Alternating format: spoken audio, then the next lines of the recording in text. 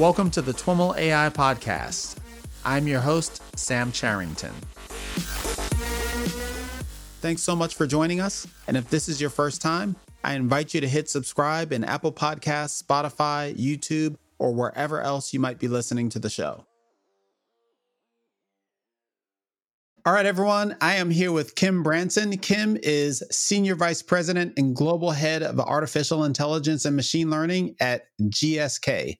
Kim, welcome to the TWIML AI Podcast. Thanks, Sam. Good to be here. Looking forward to our conversation. Let's jump right in. You come to GSK by way of Genentech, which kind of this historical Silicon Valley challenger. Before that, you spent a lot of time in Silicon Valley, and now you're at a large pharma. Tell us about that journey and how it came to be.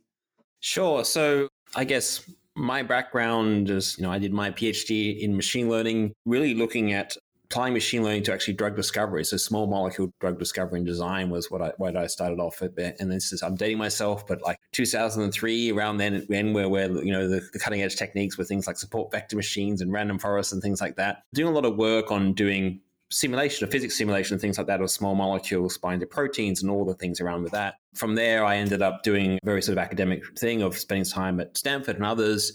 Did a lot of earlier work on machine learning applied there into graph convolutional networks. That sort of stuff was happening. And a lot of my time was, I spent some time at Vertex Pharmaceuticals, but then a fair bit of time sort of in startups and so things like, was involved in an early search startup that was acquired by Twitter, another company doing large scale medical records aggregation and differential privacy machine learning on that sort of stuff. And although, like all things, 90% of your time is building all the stuff to do ETLs, extract tables out of PDFs and all those wonderful things. And that was acquired by Apple. And then a lot of large-scale machine learning on claims, other types of data. So all about like predicting like what's the probability of predicting disease X at time T given someone's past medical history, so you could intervene early and things like that. And from there, many friends at Genentech. I've always been involved in computational chemistry. So joined Genentech and I guess really recruited from Genentech to come to GSK, which it's one of those things that wasn't really on my radar as a place to be. And I had some friends there, and I'd known of the company for a while, but they sort of convinced me to come in, and I realized that actually it's something very different happening here. So they brought in a new head of R&D, so Hal Barron had joined, and Hal worked at Calico with Daphne Cole and people like that. And I was sort of like, wow, there's a guy who really, Hal actually really understands what machine learning looks like and what it requires to be done properly, and sort of really explained to me that like, it's going to be such a core part of GSK, right? That like they're really serious about it. It's not just a company like I want to build a 10-person team and we'll dabble and we'll kind of half resource you, but it was going to be such a fundamental thing. So that's what sort of led me here and has led me sort of create the group and scale as we do now. And give us some context for GSK. What's the core business and where does ML and AI fit in? Yeah, sure. So we're obviously a pharmaceutical company. We make medicines and vaccines across a wide range of things. And so GSK it's an old company, right? It's been around for about 300 years, right? So all these companies, every now and then, they go through these sort of revolutions and they sort of turn themselves inside out and reposition themselves. What was really apparent is that we have this increasing body of sort of genetic data. So these large genetic databases, so where we have lots of people, cost of sequencing has gone down. So, remember, I guess 20 years ago, we had the human genome. One genome, now we can do lots and lots of people, right? So you can sequence lots of people, about their medical histories, and you can basically answer a question like, here are a bunch of people that got a disease, here are a bunch of people like that don't get the disease, and ask the question, well, what's different in the genetics, right? The idea is that the genetics kind of points at a clue as to what you might want to do a medicine for, what's involved in that disease. So really increasing amount of just data being generated in the genetic side of things. The other side of things that's happening is really these technologies for functional genomics, right? So maybe the first wave you can think of as molecular biology, right? Restriction enzymes, we get plasmids, we can do genetic engineering and make a cell, make a protein. This is really the continuation of the evolution of those tools is now with CRISPR and TALENs and those sorts of things where you can actually perturb a specific gene, right? You can turn it up or turn it down in a particular cell type, almost at a single cell level. So now you've got this other set of technologies where you can start to generate huge amounts of data at scale.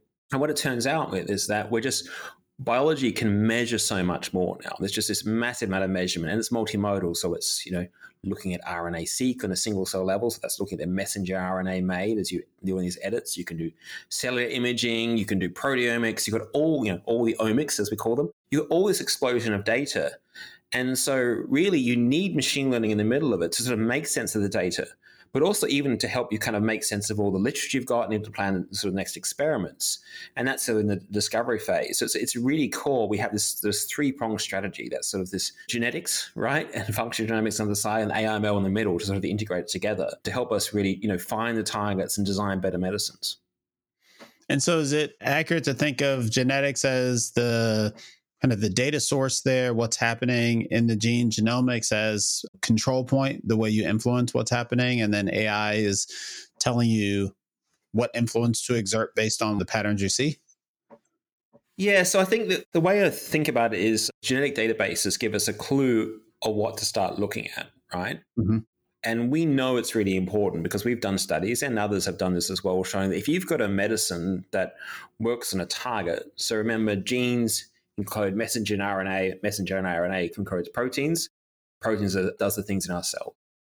And the proteins are what we would call the target, the thing we want to modulate, typically. And that might be with a small molecule, things like canonical things like penicillin or aspirin, or it could be something like an antibody, right? Which usually extracellular, not usually inside cells, and it sort of blocks something. And so the genetics is giving us a hint of what to look for. But it's not the whole story. You still need to actually it gives you a clue, but you need to sort of go and do further experiments to understand, like, is this the correct target or is it something else that's in this pathway that's operating in? That's the functional genomics coming in, where the functional genomics allows us to basically, what happens when we turn this particular gene off, like lower the level of that protein? Does that look like it has the right effect, right? And it's sort of mimicking the effect of making a medicine. So we don't have to make a medicine to work out whether it works. We can use that kind of thing to inform it.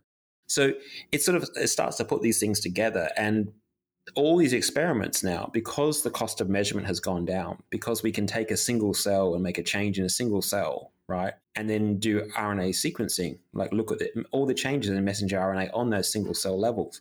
It generates a whole bunch of data that's at a large scale. And that's where we sort of bring machine learning in. Maybe I can illustrate the point. Probably a key problem we work on is that in these large genetic databases, right, we really only know what to do with about probably 15 to 20% of what we call the variants. And a variant is where, your DNA sequence will differ from mine, right? Maybe I get the disease and you don't. I've got like a particular mutation, right? If that mutation falls into what we call the open reading frame of a gene, or the bit that encodes for the protein that gets translated in mRNA encodes the protein, we know it affects the protein, and we can go and look at that protein and work out what's happening. Does it not fold, or is it fold but it's missing, it's not as active, that kind of thing. A whole bunch of them fall outside of that, right? They fall into the regulatory regions of DNA, and you can imagine there's a whole bunch of control structures in DNA saying what to turn on what proteins and what conditions. And so we spend a lot of time in building machine learning models really to understand what genes those variants are regulating, right? The ones that are in the control area. All right. It's not always like the closest gene. They can have quite long range effects. It might be different proteins, right? And so one thing that if we can sort of understand what things they're regulating, it gives us a whole lot of sort of potential targets to go and look for. And so that's the sort of thing we use machine learning on, right? So we use it on discovering kind of, things to make medicines against, so better targets, and they're genetically validated, so we know they're more likely to work. And then actually maybe things on the closer to the clinical side of the world, right? So I've got a medicine, how best to use it, who's going to respond by it, how do we measure the response, and things like that. And that's things like computational pathology or other types of things in the clinical domain. One of the things that I heard in your explanation, this is maybe a little bit of a tangent, but was suggesting that, I think of variants as, one of the genes gets flipped from an A to a G or something like that, right? So you've got these 4 and one of them gets flipped. But I heard in your description that, that's a oversimplification, and maybe there's more of a qualitative changes that happen, in terms of the way the protein is folded, or that it's not just, which gene is encoded. Am I hearing that correctly? Or yeah, so our cells are sort of they're a network. We have lots of different proteins being made, and they communicate to other proteins and form up various functions. And sometimes it's literally the amount of the protein is important, right? And so, there are classic diseases. You can think of these, what we call a rare genetic disorder, where you've got a single mutation, right? Mm-hmm. And it makes the protein function less. A canonical example might be, you think of hemoglobin in sickle cell, or you can think of factor 10A deficiencies. You don't make it effective factor 10A. You need to put that protein back. Some things are about like the level of the protein, it can influence behavior. Some things are about some of these mutations means that maybe the protein doesn't get made at all. Something means the protein gets made, but it's not as stable. So it gets turned over rapidly. So you just don't have as much. Yeah. And sometimes you might have a mutation that makes the protein always on. So it's always conforming its fate. So it's not regulated anymore, right? That's another thing. And because it's not regulated, it's driving the behavior of other pathways, and it leads to aberrant function, which leads to pathology and disease, right? And so it's not just as simple as like, I've got a mutant, right? What is the mutant? This mutant tells me I need to make a drug against that. It's actually, what's the effect of the mutant? And this is the kind of the thing before I was talking about that kind of the variant to gene problem, as we phrase it. Okay. The other missing piece is that kind of the gene to function problem, right? And that's that's another a key thing. Mm-hmm, mm-hmm. So you've got these data sources that come from genetics and genomics, and you're applying AI, ultimately trying to develop new drugs, new interventions. Can you talk about some of the specific use cases or problems? Yeah, so I think that there's a lot of things, first of all, thinking about, taking your clues from genomics and things to come up with those targets, right? And then you have to think about, well, what's the effect of that we were just talking about, like that mutation on that target, right? So there might be, is it more stable or not? And then it might be, well, I think about how do I, what a thing is to take the target and that sort of cellular context and know that you've kind of made something better or not, right? Like, how do I know that I've actually found a good target that's moving, it's going to become a good medicine in people? And that's where actually, so we do all of our things we build, all the models we build actually have sort of a large sort of experimental feedback. And it's actually, for example, that variant to gene model that has sort of an experimental feedback loop where we're actually doing what we call experiments as code. So we're asking the model what it needs, and it's really sort of adaptive sampling under uncertainty constraints. So, rather than having data being generated by some other process at GSK, and I'm trying to build a model off that, where I might have 900 examples a week of something I'm very good at, right? And I really like more examples of things I'm not good at. We actually sort of use a lot of sort of automated like biology. So this is biology done with robots, robotic automation to generate data and things that sort of feed back into these models. And it's the model that becomes the tool that helps us solve the problem, right? So we can use that model we've built to help us map more of those variants to those genes. But then we still need to understand that gene to function file. And again, there we use automated experimentation. But in this case, we're doing things with these various cellular models. So they can be what we call induced pluripotent cells, right? These iPSC cells. So these are like stem-like cells from patients that have a disease, patients that don't have a disease. Mm-hmm. And then we actually sort of want to work out what we want to basically take the disease tissue and make it look more like the normal tissue. And when we say look like, it could be measured by a bunch of different ways. It could be measured by looking at imaging data. It could be measured looking at gene expression pattern or protein or some kind of functional consequence. And typically these assays are complicated. You can't do, with CRISPR and things like that. Sometimes you can just do what we call a genome-wide screen. I'll just do all the things, right? All 20,000 genes. Mm-hmm. These ones are so complex that you can't do that. And you sort of need to do an adaptive experimentation thing. So you can take your clues you start with from genetics and from the literature, for example, and you sort of seed a model for that. And then the model sort of makes an experiment, right? And we do everything as a sequential learning kind of problem. We do an experiment, we perturb a few genes, we look at how it moves things, we feed that data back in and say, okay, what have we learned? Based on that, my next best experiment is to do this other thing. So then I make another mutation. I do another sort of round of like interventions on that cellular system, and then sort of iterating. And you think about it, it's kind of like an optimization. I was just thinking that. I'm trying to find the best target to move it to that, right? Right. And you want to get there with the fewest number of steps, right? And try and find the best thing. And at the same time, while you're trying to make it look like, it's affecting the disease. So you have to, like, your ground truth is that cellular models. You also do other things like making sure that, like, there are certain proteins in the body that you can't touch, right? That like have toxicity associated with them, right? So classic one is in, cardiotoxicity, right? Like it's no good making something against your RA drug if it's going to give you cardiotoxic, right? So there's certain things that we know we can't hit. So there's toxicity from what we call on-target tox. If I hit this protein, but something bad happens, and then there are other sorts of toxicology. We can also at the same time have an AI system that's learning which targets are toxic, which targets not to touch based on prior data and things like that. Which targets are easier to make a small molecule or not. It is a multi-objective optimization because I can come up with targets that are really great, right? And we sit around, well, we have no idea how to make a selective medicine against that. An example of one of those things is a protein involved in cancer called KRAS. It took people years to come up with a selective KRAS inhibitor. It was always a great target, but it just was really what we call intractable. So it's this optimization of finding something that moves your model of the disease in the right area, is kind of tractable, it's not toxic, right? And then we can put forward. So that's sort of the thing there. So we use machine learning in that sense to help design those experiments to carry that out. So can we maybe take a step back?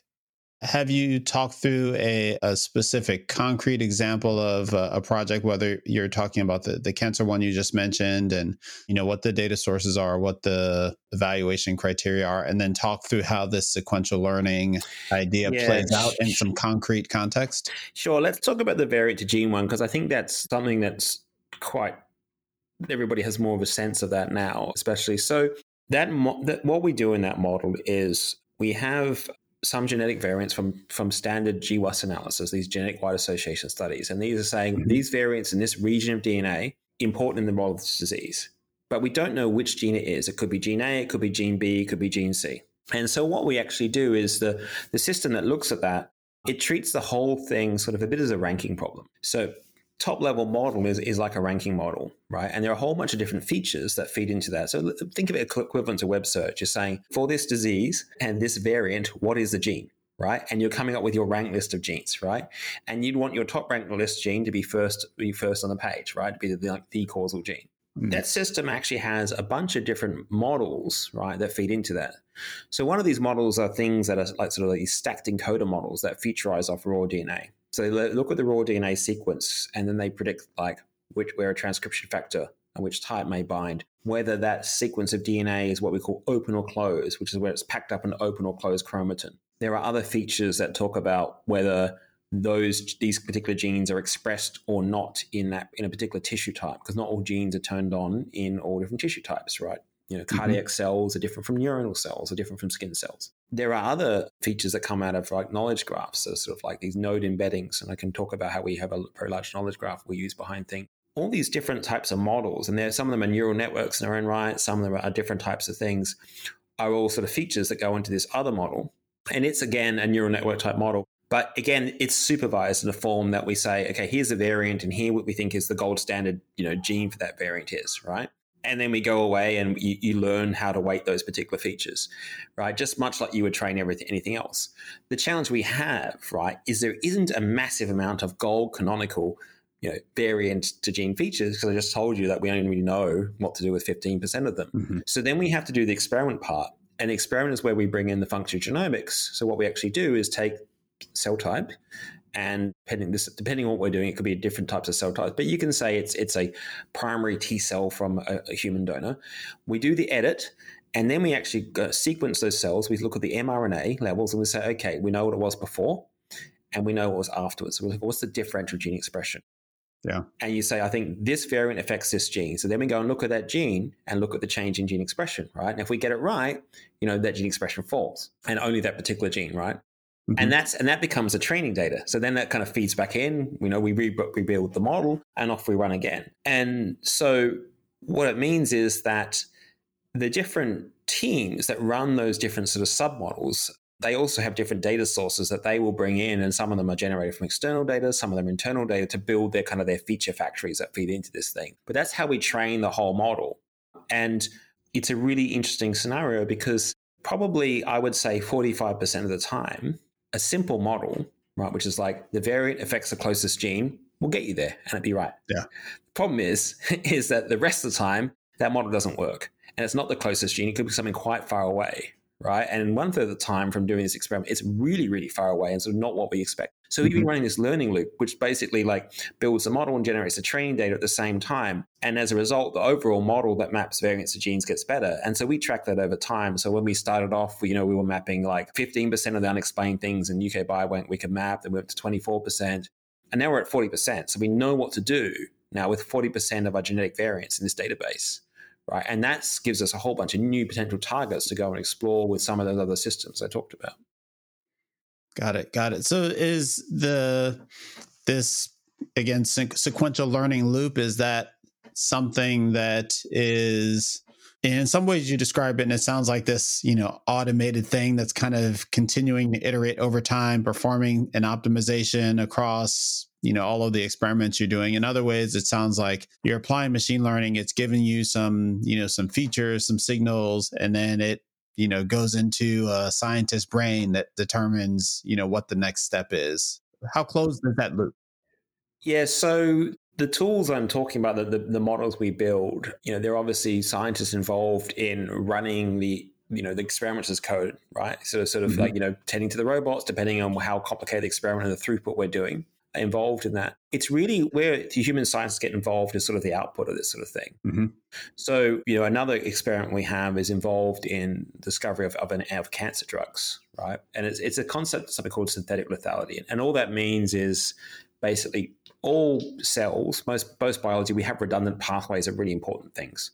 Tumor cells grow really rapidly, and they tend to sometimes, like, because they divide so rapidly, they can tend to like break and only have one functional copy of it or something. And so what we know then is if we can identify which things are likely to break, and I can make a drug against that sort of thing, because it doesn't have a backup anymore, it selectively kills the tumor cell over your normal tissue, right?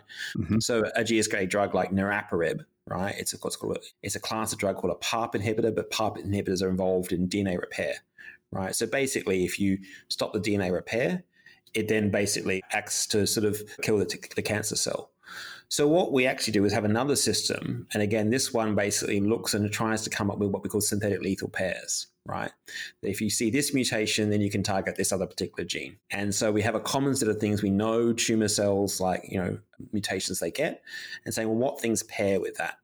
So again, we do experiments, we knock that thing out, we turn it up, we turn it down, we look at its effect on viability in a whole bunch of different tumor cell lines. But then the output of that doesn't automatically become like, this is the target, go away and make an antibody against it or make a small molecule against it. That's where we interface with our experimental colleagues, because there's a whole lot of, these are all narrow purpose ML systems we're building, right? So there's a whole lot of data and things like that, and things that they bring into bear to think about, to work out like how well that happens, and different experiments that they will then go and design to really, it's really a hypothesis that's suggested by this machine learning algorithm, for example. So, all the things we do to surface the information, to work with our colleagues on this sort of thing. And really, sometimes the production of the ML model is a lot more automated, but then the use of the model is where the human scientists, right? These are tools for scientists, right? We cannot encode all the background knowledge of biology and things in the way we want. And also, the scientific literature is really messy, right?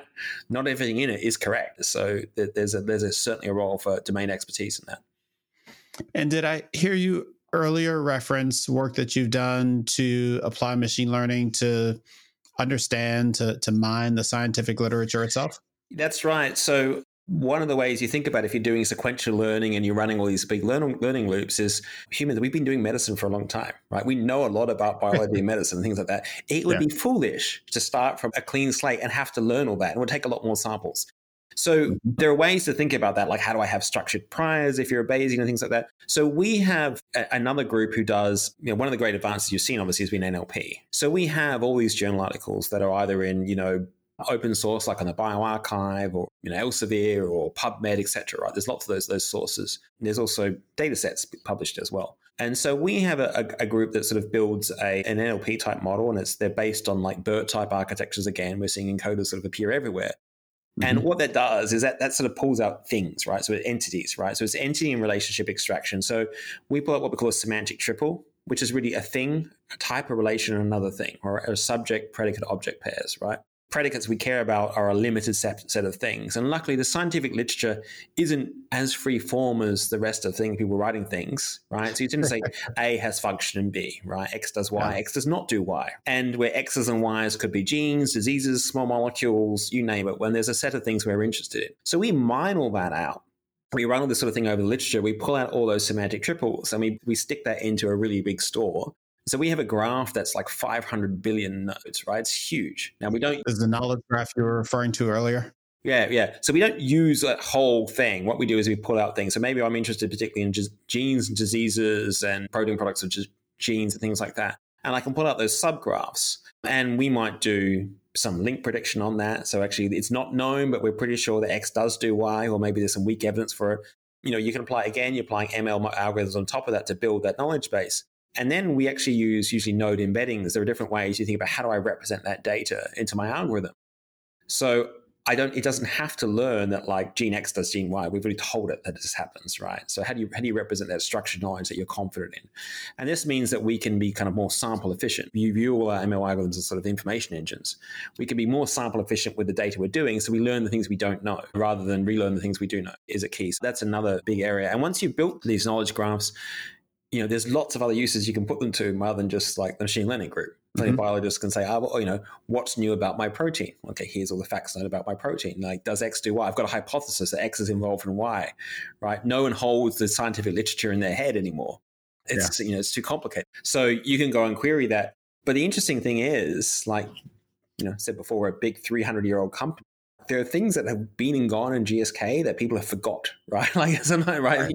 So like you actually mine your own data and go, oh, wow, we did an experiment about that. Or we found, here's an interesting protein someone's got. By the way, 20 years ago, we worked on this, or someone worked on a related thing and they found a molecule that affects this. It wasn't what they were looking for at the time, but we've got it on a shelf somewhere.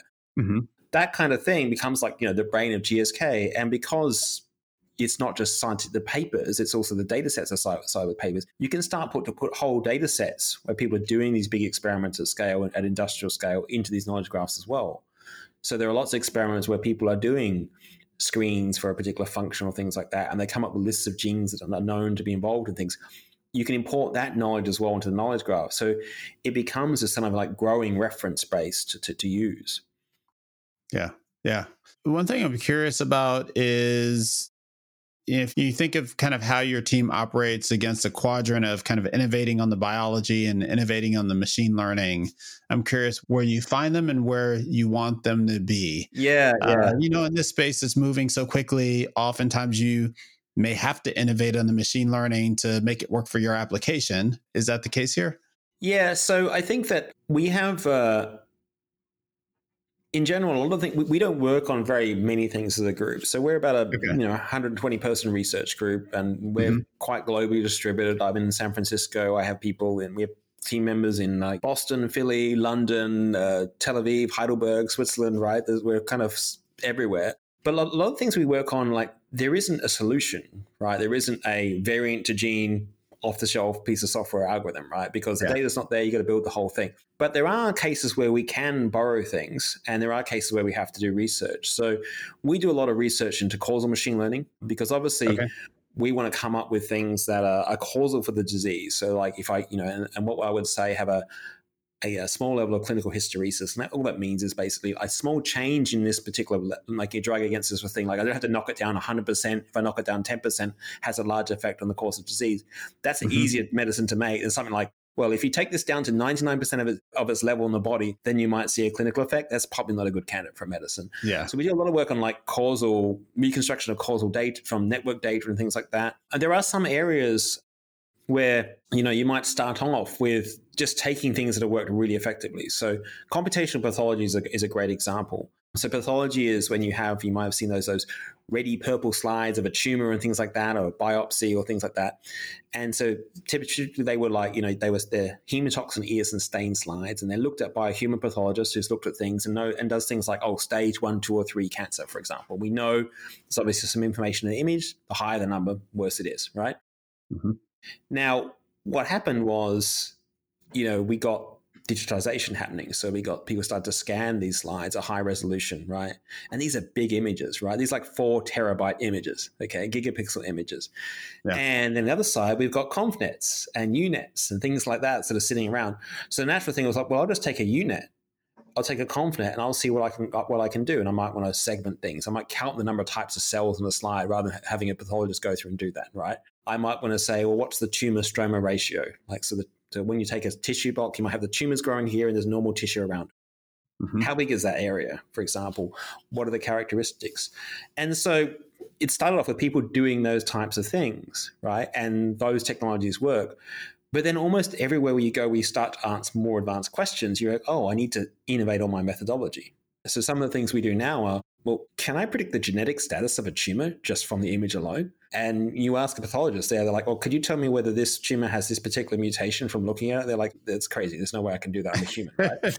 And you think, okay, well, but you can actually build models, and we've done this, that can actually predict like the genetic status of the tumor. So there are subtle micro changes in the environment and stain density and things like that due to like the changes in biological processes, right? A human eye can't obviously be sensitive to train that. But you can sometimes be retrospective and see what features has the model learned. But suddenly you're taking the ConvNets and these types of things and ResNets sort of frequently, and then you're starting to push them into different areas. And you start to tinker with them again, and then you're finding different architectures. So we're seeing that, and we see that also in cellular imaging as well, where we use the same types of things. Where we're looking at cells and how their phenotypes will change. Right, so what they look like pictorially as they change when we give them a drug or don't treat them with a drug, for example. So it doesn't take much before you've taken some off-the-shelf technology, but typically you're starting with an architecture or something else like that you will then adapt to your use case, right? So that big variant to gene algorithm, right? Well, I cast as a ranking problem. There's been lots of machine learning research into ranking problems for a long time, right? And there's off-the-shelf tooling and things like that and ways to think about things. Those are things we start with, right? That we bring in. And, but there are some things where it's wholly new algorithms and architectures and things that, we're sort of having to invent as well. And does your team publish in those areas? Yeah, I mean, so we publish all our code and our work, and it's kind of really important you do that because you talked before about like how do you find people, right? So I think what's happened is there's a lot of people that have realized that there's now lots of this data appearing in biology. I mean, even since post-COVID, everyone's really interested in human health. And you want to find an environment where you have the computational resources and people to do that.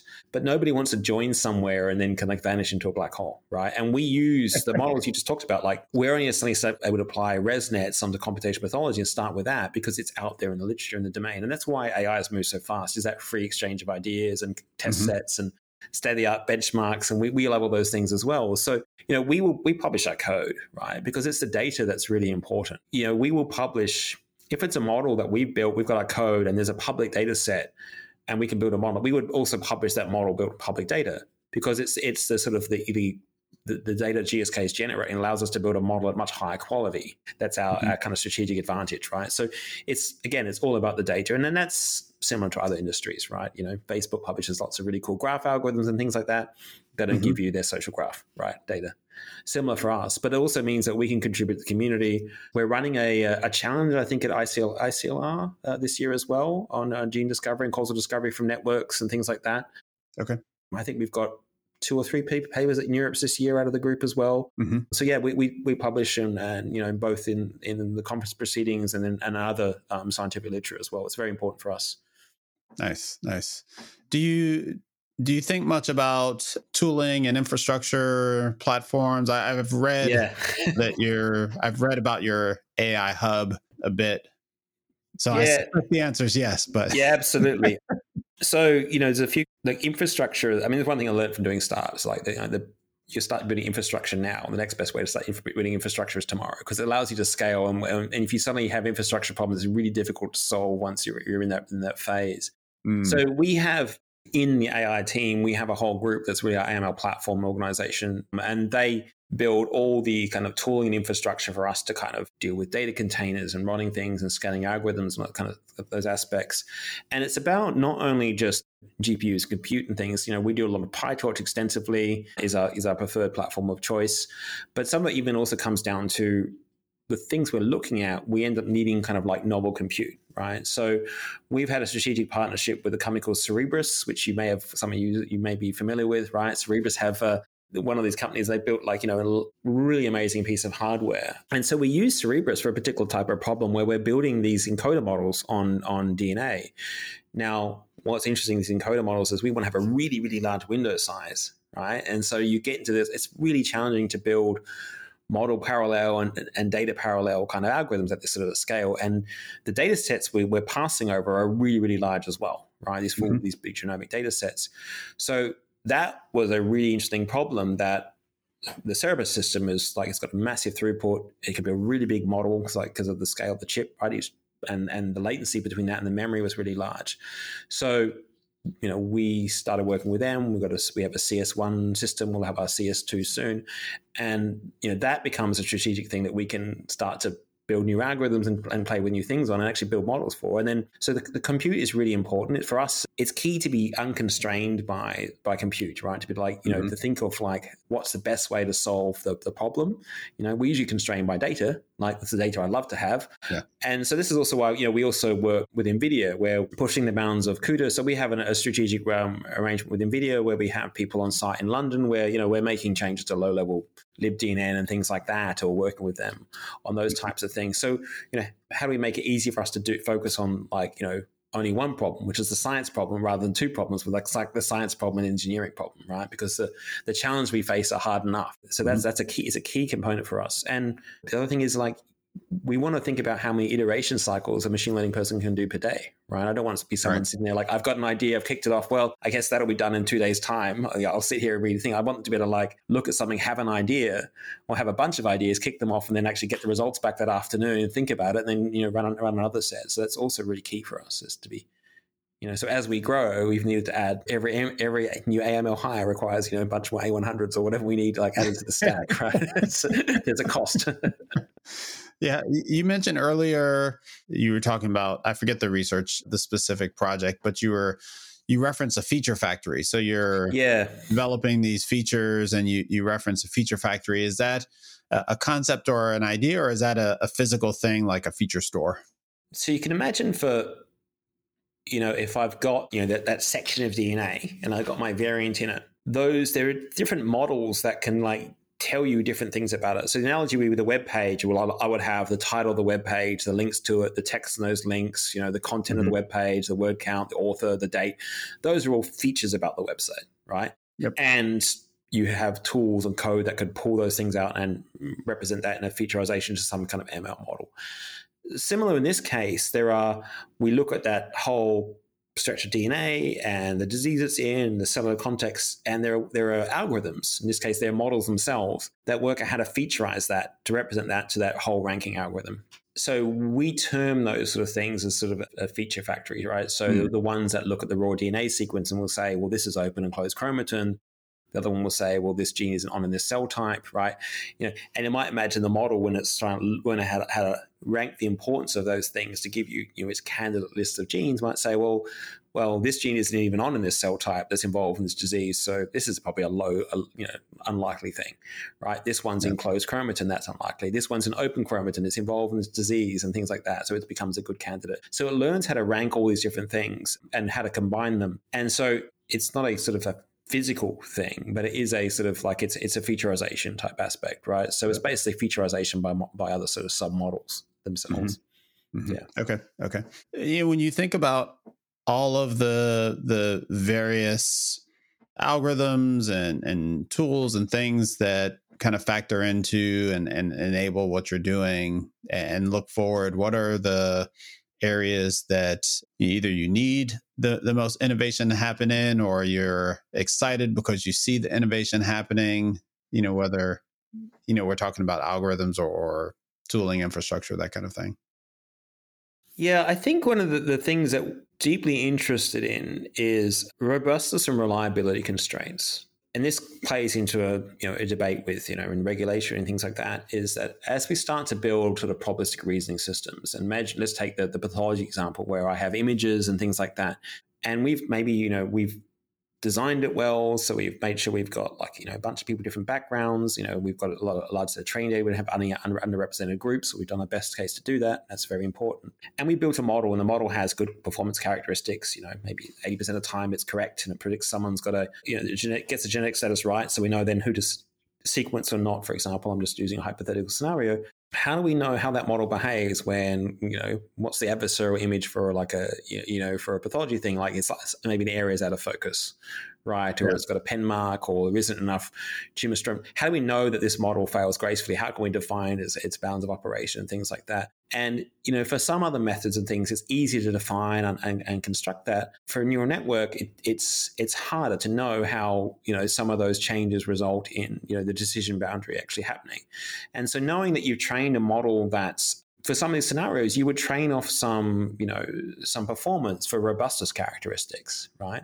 Mm-hmm. But it is hard to know how those robustness and reliability characteristics happen. So we do a lot of research in that area. We have various groups we interact with and PhD students we sponsor. But that's a really active area that's, it's not just our organization, particularly it's across the industry and various things where people want to know those sorts of aspects, and that's where you get into monitoring those sorts of things. But for us, it's all about, I think, knowing how I can measure that I found a good, robust solution, and it's not brittle, right? The small changes in the input don't lead to large changes in the activation. Mm-hmm. That's one key area. I think for us, looking at simpler transformer architectures that could lead to the same kind of performance is another really key thing, because we can train them faster and things like that. So understanding a little bit of that sort of, just the model parameter space, the performance trade-offs and those sorts of things. Well, maybe there is a simpler architecture that can do just as well. That's a common area of research. And, then a lot of it actually comes down to really biology is all about low N, high dimensionality, right, and sort of biases and time series, right? So a lot of our data, if you think about it, that idea where I've edited my variant in and I'm looking to see which genes change, right? Well, I can measure that 6 hours after I've made my edit, 12 hours or 24 hours, and the whole thing is changing over time, right? And so actually begin to start to increment those temporal dimensions. So this is where we have a lot of time series data, and we can generate that in biology. And this is where I think that's another area of key research. And probably the final one is really sort of multimodal and end-to-end learning multimodal. So there, the classic example is I have some cells in a dish, I'm taking images of them, and I might pull them out and do RNA-seq. And I've also got my time series, let's plug that in for good measure. And I want to start to look at that, and I want to build a model that can classify when a perturbation has made a cell look like the wild type cell, the healthy tissue, and made its gene expression look like that, right?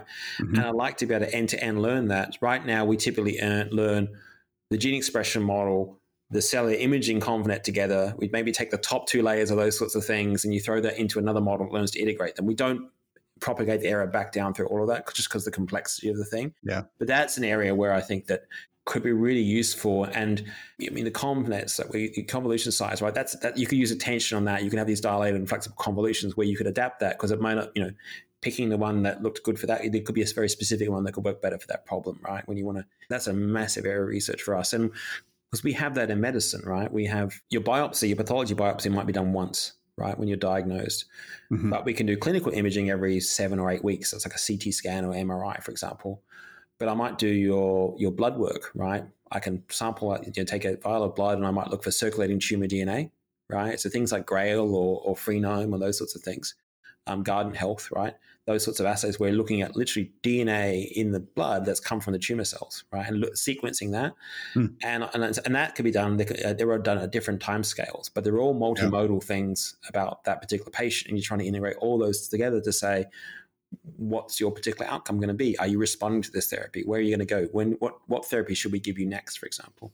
And to some degree, that brings us back to compute, because the scale required to integrate all this together is significant. Yeah, it's compute and data, right? Because we can measure so many things, right? But we're measuring often what you see in biology is we can measure more data on things that are less relevant to people. So I can learn lots of data on cells in a dish, right?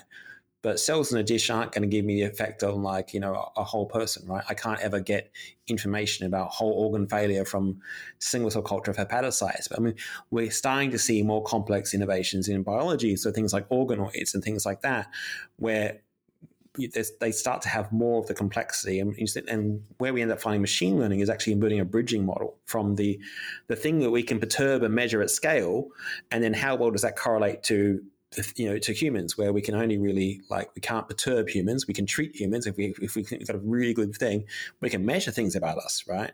That's sort of another area. And that's one of the things that we were actually doing with this King's College collaboration that was recently in the press, where what we'll be doing is we're taking tumor samples from patients, right? And we can culture their tumor, and it's an organoid, so it's the tumor, but it's plus their immune system, and it's actually critically, it's that immune system components from that particular patient, and then we can start to see how that responds, right, with various drugs or influence, and we can measure various things about that and look at that over time. And the idea there is to sort of build a model of how best to treat that patient. What are the characteristics, or even what is the risk? Lung cancer, for example, you might resect it.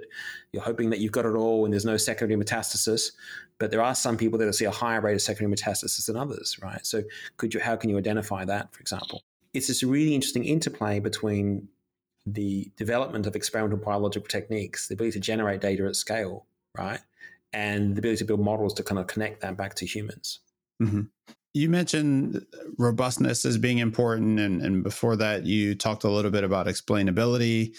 I'm curious how you think about that, and how you approach machine learning problems with those concerns in mind. Do you drive for performance and then back off to the explainability requirements? Is it the other way around? Is it some kind of hybrid? Yeah, and it's a really interesting debate, because a lot of the times I think people kind of use interpretability or these types of things as a proxy for I don't trust or understand sufficiently the engineering validation, right? Mm-hmm. And so, the classic thing, I was like, okay, I can give you what was a simple model we like? I'm like, I like a logistic regression with like 6 parameters. I'm like, okay, if I give you a logistic regression with 6 parameters, right, and maybe I'll only allow positive non-zero coefficients. So this huge number of functional forms can be in that. Most people can't look at it in their head and really understand how that works, makes a decision, right? Or even set a threshold. So, and we use technology and systems everywhere day to day without knowing how they work, right? Sure. Like everyone in the lab. Where it comes down to is actually where you want reliability constraints at how well it performs. Mm-hmm. And that's the sort of the trade-off. And there's a trade-off between when do we really need to have secondary checks and things like that when we're making really big decisions, right? Like, avionics for flying my plane, or maybe I'm about to diagnose someone with something else. I really need to, how do I have orthogonal sources of data, how to make sure it's robust? And there's sort of things in the discovery phase where do we need to have something that explains to a human scientist, these are the key features of why we think this cell type is more like this cell type and others, and this target's pushing it in the right direction. Versus, and there's a trade-off between wow, we're asking the machine to do tasks that a human can't. We're pulling in so much data, and we're going to take those results and then check them in other ways, right? I would rather harness the full power of machine learning and not hamstring the system by saying, well, okay, here's a saliency map, and having to I agree with that or not, or the functional form. So depending on what we're doing, it's a trade-off. But what we always care about is making sure we build a robust and reliable model. So understanding how you're assessing it, right? How you measure the performance, how do you understand that you haven't somehow an information leakage and those sorts of things come through. So it's attention, but where you do find things is where you have to make sure that if you're replacing what someone would be doing manually, right? So there's a whole thing of well, is this thing better than me? How do I know it's working? How is a quality aspect? And usually once you want to say is look, I'm here to automate the boring, right? So you can actually go to high level science, then spend your time, looking and analyzing this, right? And also giving them sort of an audit trail. They can go back and look at the data that went into the system and maybe look at it herself, or diagnosis tools, right, on the model's performance as well. So things like, is the input vector within a vector space that's well bounded by the training set and the test set? What does the error manifold look over that thing? Is it uniform? Or are there spiky regions where because a lot of our performance measures are global measures of model performance, but you could easily take the input vectors, you can tile them on a 2D plane, you can work out the error function over those things, right? And you can say, oh, wow, overall it's a pretty good model, but like, small molecules that look like this thing's lousy at, right? So having uncertainty bounds, those sorts of things, they go a long way to actually putting these things in production. And, another thing is that it's really important not to have any model ever spit out a number. Anything we put in production has to give you both a number and a confidence bound, and also has to refuse to return a value. They're saying, I don't have that. This is so far out what I've seen, boss. I have no idea. We can collect those. We can log those. Maybe we've got enough of them. We can build another model. And over time, almost every model becomes a cascade function. It's like, well, this is a global model for this one. This is a model for this. Maybe eventually we can unify them again. But that's really important. Those are all the sort of the functional things, because it's honestly, it's quick to make a model. And once you give people a tool, then it's very quick for them to use it. But it's the opportunity cost of the downstream decisions that they can make with it, right? They decide to do experiment A and not experiment B, for example. So we think a lot about those sorts of things. And, when you start off, it's always, I want to know how it works, what's the model thinking and things like that. Yeah. But a lot of those theories of mind are, not really truly how the model's thinking. Even if we do distillation, right, and things like that, that's not really it is. It's sort of a hack on those things. Getting models to predict or describe their confidence, that's an active research area itself. Does that requirement that your models spit that out, does that put a limit on the types of architectures you use, or is it itself kind of an area where you have to question reliability and trust of that confidence element?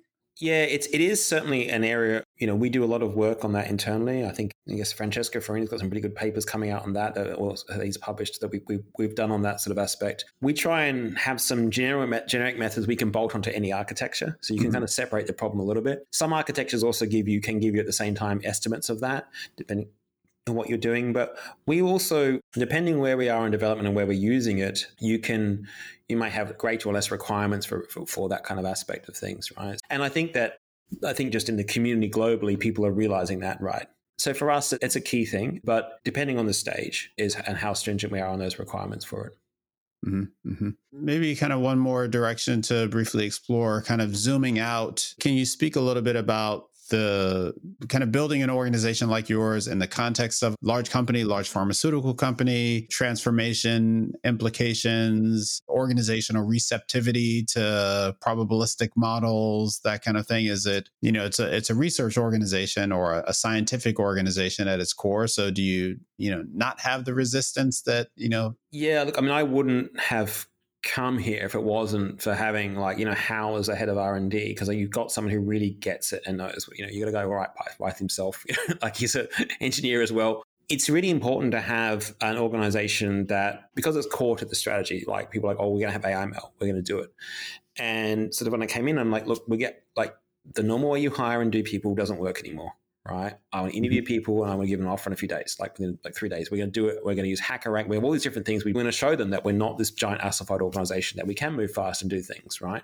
Even to the way we're working, we can use Slack. We're going to be distributed everywhere. We're going to go where talent is. We can use a laptop and a thing. We can work that way. Post-COVID, I think the rest of the organization's caught up to that. So we came in and did things in a very, very different way, right? And from the way we interview, HR, hiring, but also we all use Max, this HPC requirements, how we're going to do things. And so we built a whole new processes to do things that are the way we work, right? We work in 2-week sprints. We have these different types of things. What's interesting is actually seeing the wider organization kind of being given permission to think and innovate, and some of them picking up some of those tactics and things like that, and the methods of managing science. We can't plan things out for this could take longer or shorter. I'm like, well, computer science doesn't work that way either. We actually I love to think that we know the thing and we write down all the steps and we just do it. That's not how it works, right? So it's always a garden of forking paths. So doing that, stopping every 2 weeks, going what worked, what didn't work, okay, now we'll do this, lets you have a really good way of planning and working across really complex teams as we do. So we've brought in a lot of that culture. There are always people that are true believers, right? That are like, oh my gosh, ML and AI can do everything. You're like, whoa, slow down. Let's just talk about what we're doing here. And then there are people that are super skeptical, right? That are like, well, how is this anything different from before? This sort of stuff, or to the, no, you'll never replace a human scientist, human ingenuity. I've got a better way of picking things. I can synthesize this on my head. And maybe they really do have an alpha value. Maybe they really do have that. But sometimes a lot of them, I'm like, yeah, I think you got a fair bit of recall bias there as well. So it's a tension and a trade-off. And all these things, we'll work out where some of these tools based on the technology maturity stack, where they're best used and where we're too early or where we don't have enough data or the right data, that sort of thing. But it's been fun, and it's been fun to sort of, as the organization's grown and more people have come in. And I think what people have realized is that if you're interested in doing machine learning in bio and these sorts of things, that companies like GSK actually have lots of compute. So if people that, like Jeremy with MIT, it's like, now I've got more compute and more data than I ever had, right? Mm-hmm. And I don't have to write grants and spend all my time doing these sorts of things. And if you get it right, you've got a whole machine that will try and translate to an impact, right, to patients, to really do those sorts of things. And that's really important to a lot of people as well, is that connection to the part of the whole thing, rather than, okay, I'm an academic, I built some good idea, now I have to make a startup and do the whole thing and it's going to take like so long for my work to get out there and actually influence the world. So those are all good things. There are certain pluses and minuses to doing things in large corporations to smaller ones, right? A small startup, we can raise capital, we're all in the same room, or places, we know what we're doing, we're all in charge, let's go. We don't have to have all those overhead big things. Large corporation takes some time to turn the ship, but once you can focus that whole thing on something, man, you can really drive on it. So different skills. Certainly the largest corporation sort of thing I've sort of worked in, and the organization has to want to do it, I think is the lesson I've learned. Like, if they're not really into it, or the senior leadership aren't really into it, or a large fraction it's not a core strategy, it's a very difficult thing, right? Mm-hmm. Different companies are in different stages, right? Some of them are externalizing it, but we've decided to build a really large in-house team. Mm-hmm. Mm-hmm. So what are the top three things that keep you up at night? Like, what do you most worry about in your role? Yeah, I think the first thing is being able to generate the data at the right kind of cadence, right? So one of the great, if you're in different domains, right, you can, depending on what you're doing, you can get, high frequency, lots of new data generated quickly. For what we have to do, for example, if you think of like reinforcement learning, right? Mm-hmm. I've got a simulator of the game or things like that. I can get many, many samples. I can run lots of experiments, right? I'm in BioLand. Like, I don't get, 12 million data points. I get like 300 data points every 4 to 6 weeks, and they cost. And by the way, it costs us a lot of money to generate those data points. So then you start to ask this question of like, what's my information gain? What's my model performance gain per data point per time? And where am I? Am I linear? Am I plateauing? Like, how many cycles do I need to run? I can run 12 cycles a year. I can get so many data points. Is that enough? Mm. So it's all about, for me, a lot of it is about am I ever going to be able to generate enough data to solve this problem, or generate the right data? And another thing is that the cost of the experiment. But people will ask, like, well, how much data do you need to build this model, Kim? And I'm like, I don't really know yet. I need more, but then we'll start to see a trend. But, or am I collecting the right data? So it's really about those learning cycles and those sorts of aspects. The other thing that sort of keeps me up enough is thinking about the best ways and the ways that we have other data sources and things that we generate data. There's lots of historical data in GSK that we pull it together and use it in the right fashion. So what I'm concerned about is when we generate data and we're doing things as an organization, how do we make stackable data sources to build this like longitudinal corpus, right? An individual medicine may fail, right? Which is terrible for patients and terrible for us. Our drug didn't work as well as we hoped. But the question is, what do we learn from it? And how do we build data sets that have the same common longitudinal characteristics, maybe a common cause? I can join them up together and I can build this longitudinal corpus of data. And so a lot of the time when people are doing an experiment in the lab, they do an experiment, and then, they'll analyze it for that particular use case, and then we lose the metadata or it's lost and things like that. Mm. So I like to tell people, like, build data for future you so you can use it again. And also, like, collect those other data points at additional marginal cost, right? Like, that are really useful. So those are the things that really keep me up. The final thing is really about, like, if I'm building models in pathology, we're starting to do things that are really like, doing patient prognosis, doing prediction, doing these sorts of things, saying this person's likely to benefit from this medicine or not. As we start to go into and learn that, is to, like, we have to be right. And the other thing is we make medicines for everybody. The challenge we have is if we're using lots of prior information, or I'm relying on a system where, I can get digitized medical records or pathology can be uploaded, we can raise the risk of building really great AI advances, but only work for people that are in, countries that have the data infrastructure and things like for that. Those are my top things. Mm-hmm. Mm-hmm. Awesome. Well, Kim, thanks so much for joining us and taking the time to share a bit about what you're working on and how you think about the problems in your space. Thanks, Sam. It's been a lot of fun. I'm a big fan of the pod. So cheers. Thank you. Thanks so much. All right, everyone. That's our show for today. To learn more about today's guest or the topics mentioned in this interview, visit twimlai.com. Of course, if you like what you hear on the podcast, please subscribe, rate, and review the show on your favorite podcatcher. Thanks so much for listening, and catch you next time.